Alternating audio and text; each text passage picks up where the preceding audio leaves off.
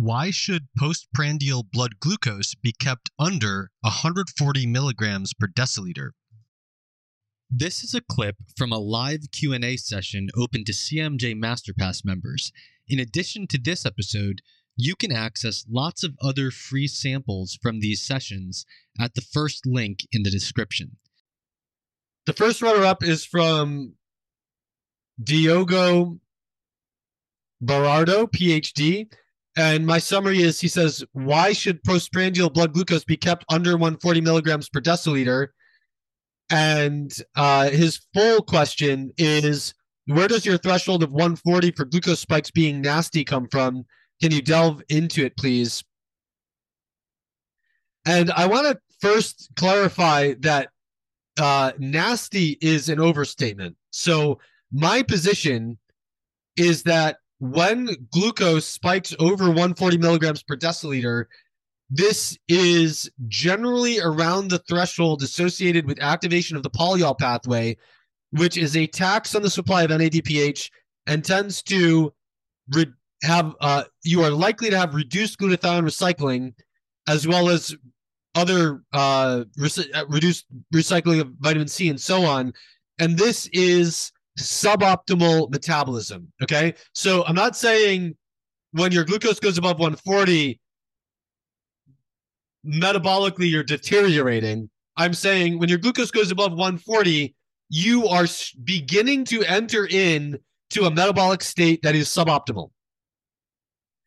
And where does that come from? Well, let me show you. I showed this in my erythritol and blood clotting article, but what we're looking at here is plasma glucose on the horizontal axis and CSF or cerebrospinal fluid sorbitol on the vertical axis.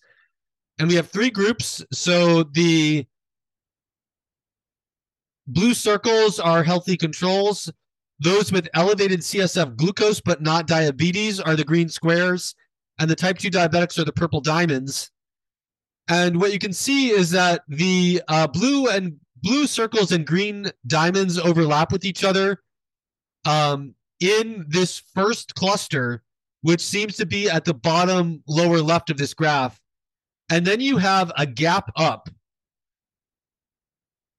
to higher CSF sorbitol with higher plasma glucose.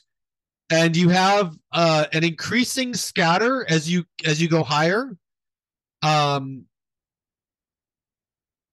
where you basically have, I guess what you could say is the correlation between plasma glucose and CSF sorbitol becomes less tight, and that's primarily that is manifested partly as a spread across the line. But I would argue that you really have more, you have a little bit more deviation on the upper left part, which is basically signifying people that have a greater sorbitol production from the glucose, right? So if you look at this cluster over here, this cluster is closer to the line than this cluster is. This cluster spreads out in this direction a little bit more in my eyes. And that to me is saying that down here, you're getting kind of a linear relation between glucose and sorbitol, but you do have a gap up between plasma glucose under 6 millimoles per liter and above. But then you also have a greater spread of variability as you go up, and then you have like these outliers up here. So generally it's linear, but there is a gap up, and as you go higher, you get increased variability. So to me, what that is saying is that normal sorbitol levels are down in this plasma glucose between 4 and 6 millimolar range, and you get this gap between 6 and 8 that goes up, and that gap is around the 140 milligrams per deciliter mark when we convert those numbers. Then also, let's see, did I not put the graphs here? All right, I didn't put the graphs in here, but I did cite a couple other studies. So when you use insulin to bring, let me pull up this paper. So this is red cell sorbitol concentration in relation to short and medium-term variation in plasma glucose. What they did in this study was they showed that normal people have normal levels of plasma glucose,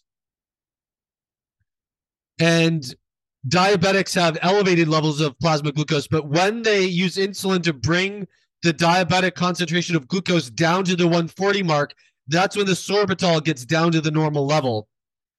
And then there's another paper that's cited in here that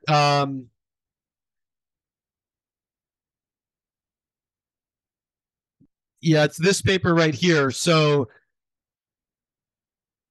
relationship between glutathione and sorbitol concentrations in erythrocytes from diabetic patients. If you look at that paper, what that shows is that sorbitol is inversely correlated with glutathione concentrations, and I think that reflects that activation of the polyol pathway, turning glucose into sorbitol to dispose of excess glucose above 140, is decreasing glutathione recycling by sapping NADPH from that process. Now, to clarify my position, we can go to my self-experiments in the biochemically unoptimized state. And let me keyword search to get there faster. I did 25 glucose tolerance tests on myself with 25 to 65 grams of glucose between December and January of the turn of this year. If I thought that glucose going over 140 was going to kill me, I would not have done these experiments. So that's point number one. It's suboptimal metabolism. It's not utter destruction. But point number two is what I show here is that I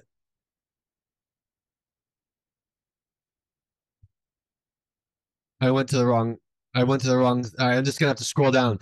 What I showed in these experiments is that you rapidly adapt over time to glucose, right? So I did 3 trials with 40 grams of glucose separated by a few days each.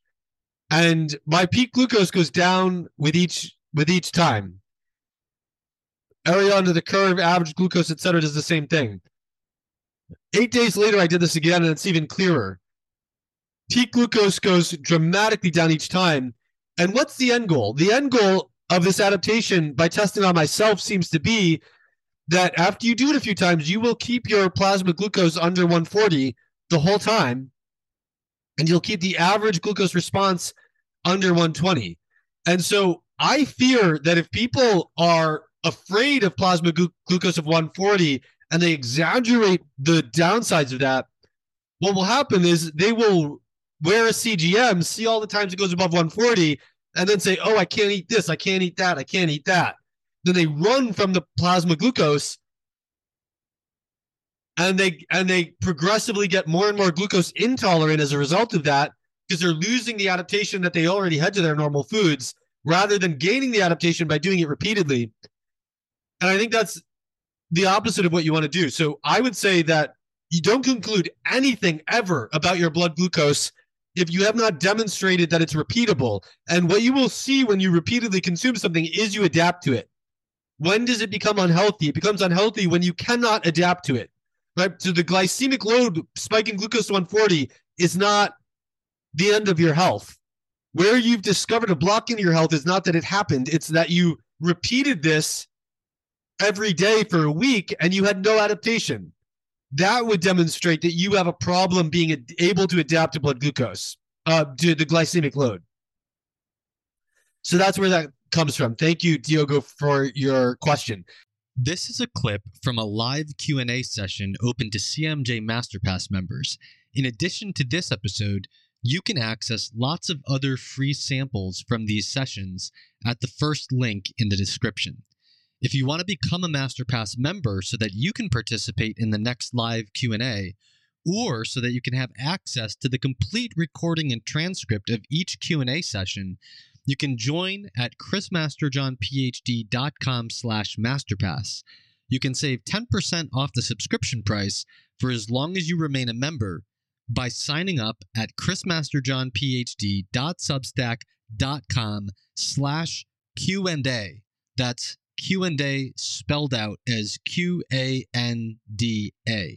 These links are in the description.